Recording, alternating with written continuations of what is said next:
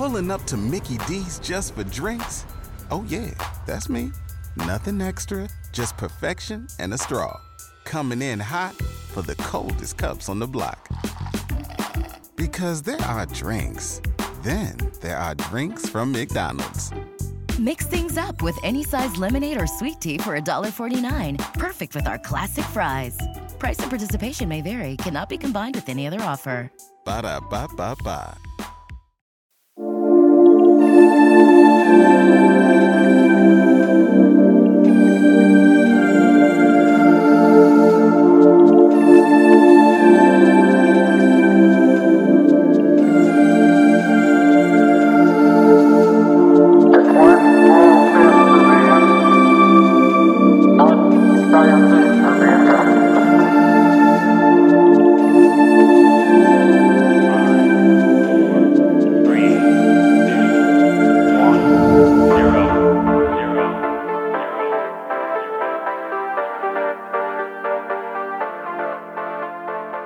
Hello, listeners, and welcome to Ohio Mysteries. I know how popular our Acker-Beaker Journal crossovers are with our fans.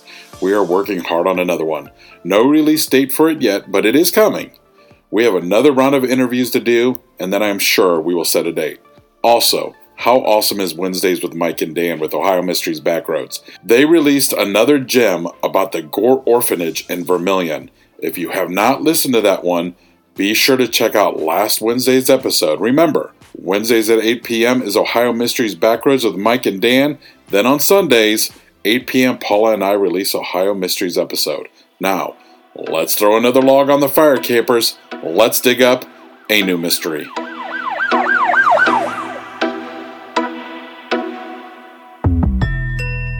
I'm your co-host, Steve Yoder, and with us as always is our storyteller and award-winning journalist who spent 30-plus years telling these kinds of stories with the Akron-Beacon Journal, Paula Schleiss. Hi, everybody. The Logan County Sheriff's Department considers the Moody murders a closed case.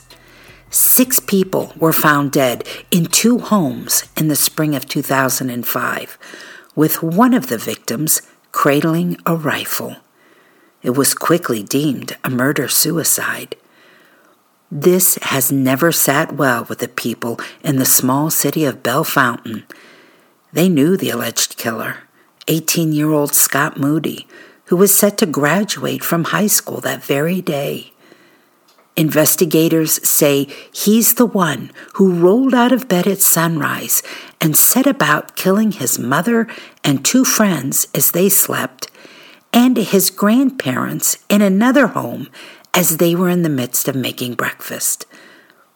But there are some lingering problems with this scenario. First and foremost, there was a witness. Scott's younger sister, Stacy, was also there and shot twice in the neck. But she survived and insisted to detectives from her hospital bed that the shooter was a large man with gray hair, not her brother. There was the question of how Scott, who had been shot in the head twice, could have had the capacity to pull the trigger a second time. Besides, exactly whose rifle was it? Nobody could say definitively where the firearm even came from. There also remains the puzzle of motive. Those who knew Scott said, yeah, he was known to have a temper, even a bad one at times. But nobody could find a homicidal trigger, a reason why he would suddenly wake up for breakfast on the morning of a graduation that he had been celebrating the night before and annihilate his family. Finally, complicating matters even further is the fact that within weeks of the carnage, one of the sheriff investigators on the case began an inappropriate physical relationship with the very child who had survived that night, a matter for which he was criminally charged and lost his job. Following that was the revelation that Stacy's murdered grandfather reportedly called the sheriff the day before the murders to share what he knew about deputies having sex with underage girls in the community. This is a messy one, folks, and despite the case being officially closed, a real mystery. This is the story of the Moody Massacre.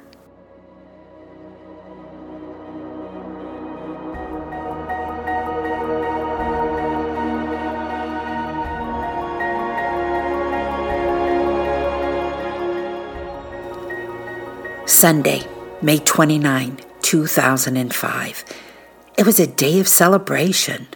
50 graduating seniors at Riverside High School in DeGraff, that's a small village in rural Logan County, just down the road from the county seat of Bellefontaine, were looking forward to walking across the stage in an all-important rite of passage that very afternoon. For 18-year-old Scott Moody, graduation was a formality. He was already practicing the career that he wanted for himself. Growing up, he'd been active in 4-H and FFA, Future Farmers of America, stepping stones to his future. Scott was born in 1986 to Steve Moody and Kay Schaefer in Bellefontaine. His parents eventually split. Scott hadn't talked to his dad in a couple of years, though Steve Moody lived just a few miles away. Scott was raised in his mom's farming family. They owned Shaker Farms, where at least 3 generations of the family had grown crops and raised cattle. Scott had a 15-year-old sister still living at home too, Stacy. They lived on Ohio Route 47, just outside the Bellefontaine city limits. Next door were their grandparents, Gary and Cheryl Schaefer, although next door is a relative term in a rural community. There was a 1/4 mile of corn and soybean fields separating their farmhouses. That Saturday night before graduation, Scott, Stacy, and other local teens attended a pre-graduation party at a friend's house. But when off-duty sheriff deputies arrived to hang out, they thought it was too weird trying to sneak a drink of alcohol around sworn law officers, so they decided to finish their celebrating at home. 4 guests went with Scott and Stacy, and they spent the rest of the night watching a movie, playing some pool, eating chips, and finally dozing off.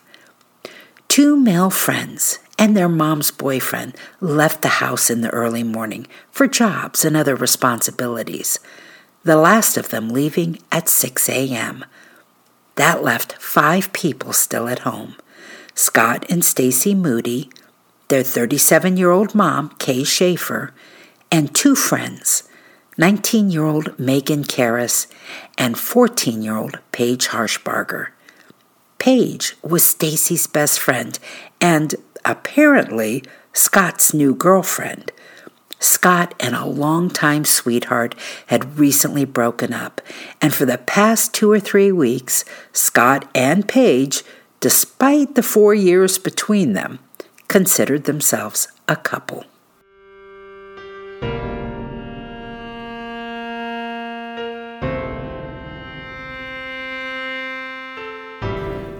The first time anyone in the outside world knew something horrible had happened inside the Moody Schaefer home that morning was at 10:35 a.m.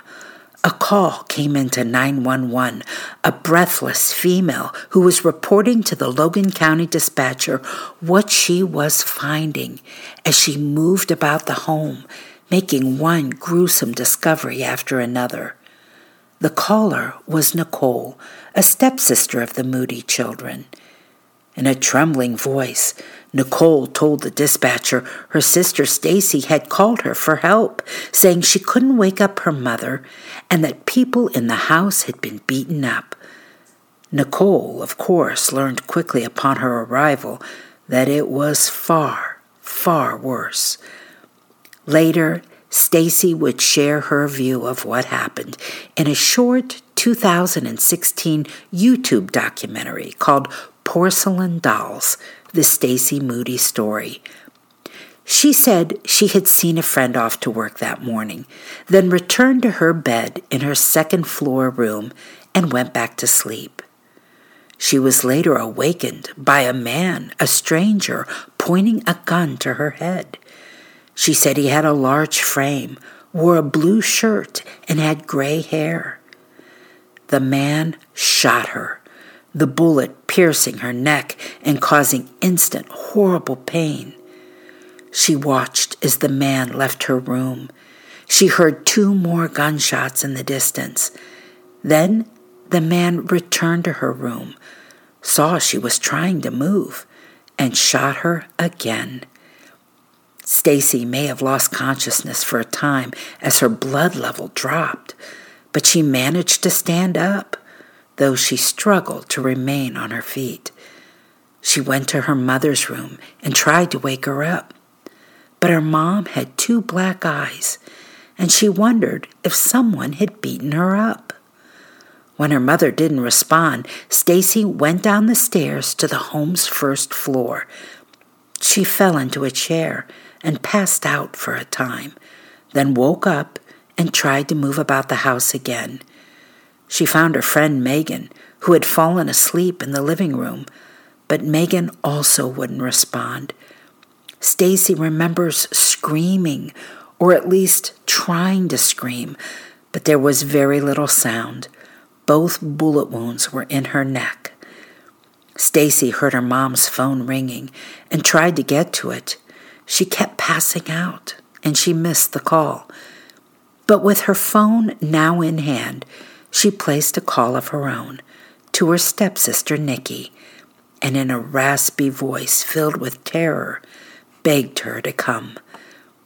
Nicole placed the call to 911 as soon as she arrived and saw Stacy seated in the recliner covered in blood. The audio of the call to dispatchers is terrifying and heartbreaking, with Nikki relating her experience of finding each body in real time. The first deputy was on the scene almost instantly at 10:45 a.m. He found Megan on the first floor. She was shot once in the right side of her neck. Upstairs, he found Kay Schaefer in her own bed, dead on her back. She had not been beaten. Nobody showed any signs of putting up a struggle. Her blackened eyes were from 1 gunshot to the left temple. And in another bedroom, 2 more victims. 14-year-old Paige, shot once in the left temple, and Scott Moody, lying next to her. He was shirtless, dressed only in jeans, with his legs dangling off the bed, and, according to the first deputy on the scene, clutching a .22 caliber semi-automatic Marlin rifle with his thumb still on the trigger. He had 2 wounds, a shot to his neck, and then a second shot through a barrel placed in his mouth. All of the shots were close range, with the gun barrel touching or very near the skin of each victim. Paramedics arrived and tended to Stacy, though nobody really expected her to make it. So even as she was being whisked away and life-flighted to a hospital, investigators were hoping she would use her last breath to answer one question: "Do you know who did this?" She answered them, "No." This horror show wasn't over yet. Deputies went to the house of the grandparents to inform them of the loss of their daughter and grandson and Stacy's possibly mortal wound, only to find Gary and Cheryl Schaefer dead on their own kitchen floor. They'd been in the middle of making breakfast, eggs out and ready to cook, 2 glasses of orange juice on the table. Both had been shot in the neck. So it appeared everything must have happened sometime after 6 a.m. when the last guest left the house, but before 10:45 a.m. when Nicole called 911. It seemed an odd time for something like that to happen. The people who had left the house that morning said nothing out of place happened the night before. In an interview later, 18-year-old Brett Davidson, a family friend who left at 6 a.m. to do chores on his own family's farm, said he woke up the mom, Kay, to let her know he was leaving. She got up and walked him to the door and invited him to come back and have breakfast later. Davidson said the whole evening and morning were as normal as could be. There was no tension, no hint of worry or trouble. He recalls Scott saying it'll be nice to sleep in because there wasn't a whole lot to do before the graduation ceremony. That high school graduation ceremony went on as planned. Authorities waited until moments before the event to inform school officials that Scott and Megan, who was also a member of the graduating class, would not be in attendance. The sheriff waited until the last minute to notify them, hoping the news would be slow to make the rounds so that students could enjoy their moment. But it's hard to keep a secret in a small town, and by many accounts, word of the tragedy traveled by whispers through the assembly. By the time the ceremony was over, the sheriff's office had all but closed the case, arriving quickly and confidently at a story of what happened. That Sunday evening, in a 7 p.m. press conference attended by local and national media, Logan County Sheriff Michael Henry offered this scenario. Between 7 and 10 a.m., Scott Moody got out of bed, walked a quarter mile to his grandparents' home, and shot them dead as they made breakfast. It was unclear where Scott would have gotten the rifle. People said they didn't know him to own one. Thought they said he had hunted once or twice in his life, but actually abhorred guns. One theory was that Scott used a rifle found in his grandparents' home, though the brother of the dead grandfather insisted he knew all of the guns owned by Gary Schaefer, and the Marlin rifle found with Scott was not one of them. After killing his grandparents, the sheriff concluded, Scott returned home, reloaded the rifle, and roamed the house, shooting everyone in turn as they slept. His theory was that Megan Karras was killed first as she slept in the living room. Then Kay was killed in her bedroom without waking up. Paige was killed next. Then Stacy was shot. Finally, Scott went to the bed where Paige lay and shot himself twice. Case closed.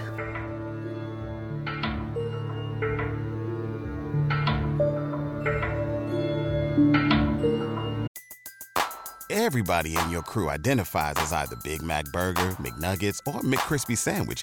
But you're the Filet-O-Fish Sandwich all day. That crispy fish, that savory tartar sauce, that melty cheese, that pillowy bun. Yeah, you get it.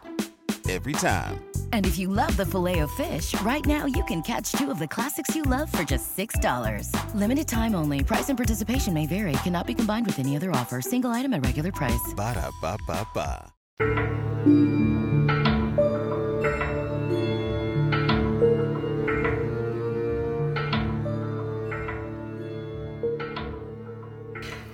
Stacy's recovery was nothing short of a miracle. The bullets had shattered 2 vertebrae, severed an artery leading to her brain, and damaged her vocal cords.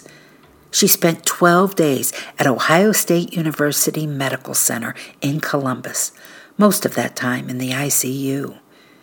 She never wavered from her story, insisting the shooter wasn't her brother. The large, gray-haired, blue-shirted man who shot her could not be mistaken for her baby-faced 18-year-old sibling with brown hair and a small 5'8" frame. The gun has been a never-ending source of confusion in this story. The first deputy on the scene, you'll recall, said the rifle was in Scott's hands. But apparently, an EMT checking the bodies at the scene said that while the gun was within Scott's reach, he wasn't touching it.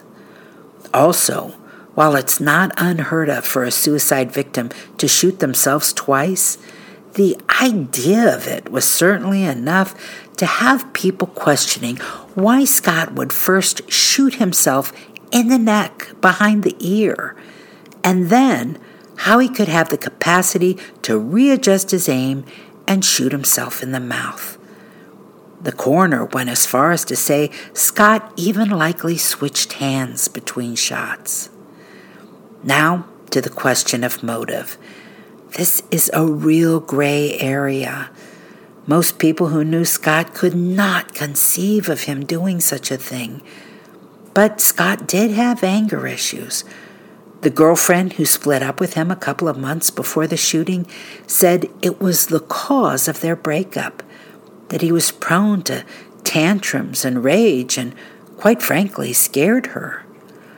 And then a surprising call from a domestic violence counselor who told investigators that 3 months before the shooting, Kay Schaefer had called their office to ask how she could go about removing her abusive son from her home. Kay never called the office back, so the counselor did not know if Kay had tried to take any action. A third source who noted Scott's temper was Scott's father.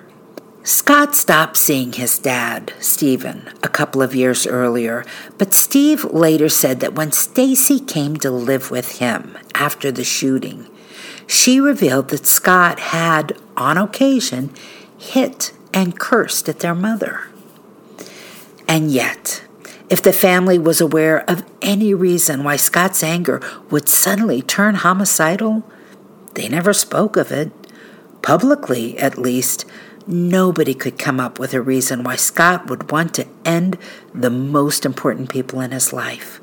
Now, people could have used Scott's temper to defend the theory that this terrible tragedy was the doing of an emotionally unstable teenager who feared his graduation into an adult life and the stressful transition it represented.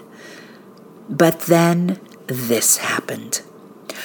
One of the investigators in the case was Lucas County Sheriff Deputy John Stout, and within 3 months of the murders, the 36-year-old law enforcement officer had begun an inappropriate relationship with Stacy Moody. 15-year-old Stacy, as I said, went to live with her father and stepmother after being released from the hospital. And that fall, in the fall of 2005, Stacy's stepmother picked up the landline to hear Stacy on the phone talking to Deputy Stout, making plans for the weekend. I need to pause here for a moment to note that at this time, the Logan County Sheriff's Department was already the subject of many rumors. The deputies were involved with drugs and preying on underage girls. As a matter of fact, Stacy's grandfather wanted to talk to the sheriff about it. And one day before the murder, Gary Schaefer called Sheriff Henry and left a message asking him to call back.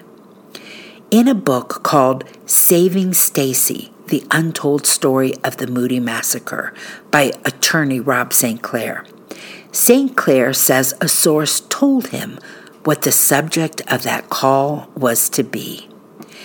Gary Schaefer was outraged after learning from his daughter, Kay, that his granddaughter and other young girls were the victims of what was being called road warrior sex.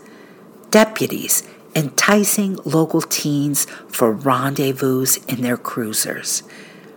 It was the beginning of the Memorial Day weekend when Gary made that call to the sheriff, so he didn't get a return call. And since Gary was dead a day later, he never would. Now, fast forward back to October of 2005, when Stacy's stepmom hears this inappropriate conversation between her stepdaughter and a sheriff investigator, and believes it to be evidence that the rumors are true. She and her husband, Stacy's dad, force the issue with authorities and take their complaint to Children's Services. Stacy at first didn't want to talk about what happened with Deputy Stout, and with no independent evidence of what exactly took place, prosecutors did what they often do in such cases and sought a deal. In the deal, Stout was fired, the accusation being that regardless of what Stout and Stacy were doing, it was happening during Stout's shift and in Stout's car, and so he wasn't doing his job, and that alone was grounds for dismissal. Also, although a grand jury indicted Stout on 2 counts of felony sexual battery, prosecutors and Stout agreed to a single charge of attempted child endangering, which was a second-degree misdemeanor. Stout's confession was that he once attempted to speed when Stacy was in his county-issued car, that being the charge of attempted child endangering. Stout was given 1 year of probation, and Stacy, who was 18 years old by that time, finally found her voice. In a written statement, she said, "John S. took advantage of me at a time in my life when I didn't know what could happen next. My family was dead, gone forever. He told me that he cared about me, that I was nice looking, everything I wanted to hear." And she finished with a direct statement to Stout. "I want you to be ready to look God in the face on the final judgment day, but mostly, I want you to be held accountable for what you did to me."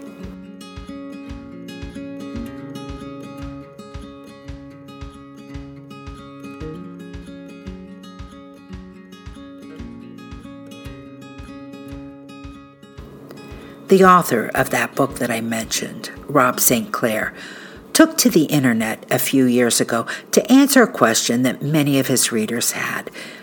Did Rob St. Clair, after his thorough investigation of everything, think Scott Moody killed his family and friends that morning? St. Clair, who said he was in Stacy's hospital room when she gave a statement to Dr. Michael Fahler, the county coroner, said, no, he's convinced Scott did not. Here are the problems he sees in his own words. 1. The most disturbing photograph I saw showed where Scott had been dragged from the top of his bed close to the headboard to where his feet were now firmly planted on the ground as if he might have been sitting on the edge of his bed. The railroad blood tracks on the bed, from the headboard on down, were clear evidence that he had been dragged from the top of his bed to this new position.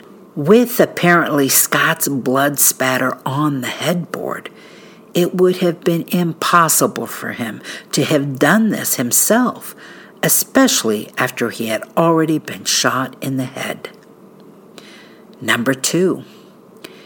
The first rifle shot was behind the ear. Hold a yardstick up behind your ear and try and figure out how hard it might be to pull the trigger, especially with the end of the barrel not touching your head. Not impossible, but highly improbable. Then move your body down to the end of the bed and shoot yourself again, this time in the mouth. When convenient, place the rifle in a straight alignment next to your body and put your thumb in the trigger guard. How anyone could accept this implausible explanation is beyond me, he said. St. Clair went on to say this. Everyone who knew Scott, from his best friend, other classmates, teachers, those who knew him in the community, all said the same thing. There is simply no way Scott could have done this. I was impressed with the fact that Scott, a farm boy, apparently did not like to handle firearms. This person was simply not capable of being the shooter. St. Clair continued. People can have their suspicions regarding Scott's concern about farm finances, discontent with his grandparents, arguments with his mother, but none of it adds up to a credible motive. Mass shootings take something more.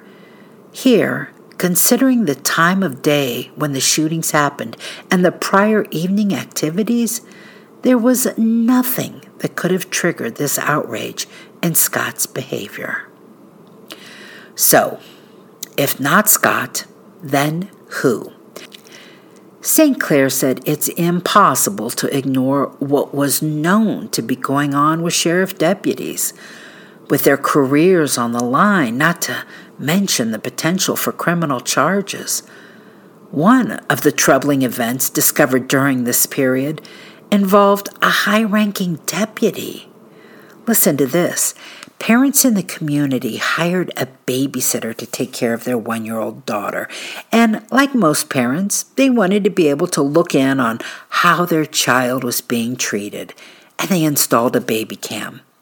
One night, when they rewound the tape to watch the day's activities, they spotted an officer in uniform entering the house. Stunned, they watched as the, turns out, very married deputy and their babysitter disrobe and have sex on the family couch. For that, the officer received 2 weeks suspension without pay. Officially, the Moody case is closed. If you read stories about it, you'll see media outlets don't hedge about who did it. Authorities said Scott Moody was the killer, and that was that. But if you talk about it to folks living in Logan County, don't be surprised if they disagree. That's it for tonight, listeners. For photos, news clippings, and more on this and every episode, hop on over to OhioMysteries.com. Also, for more shows like ours, head on over to KillerPodcasts.com. We are a proud member of the Evergreen Podcast Network.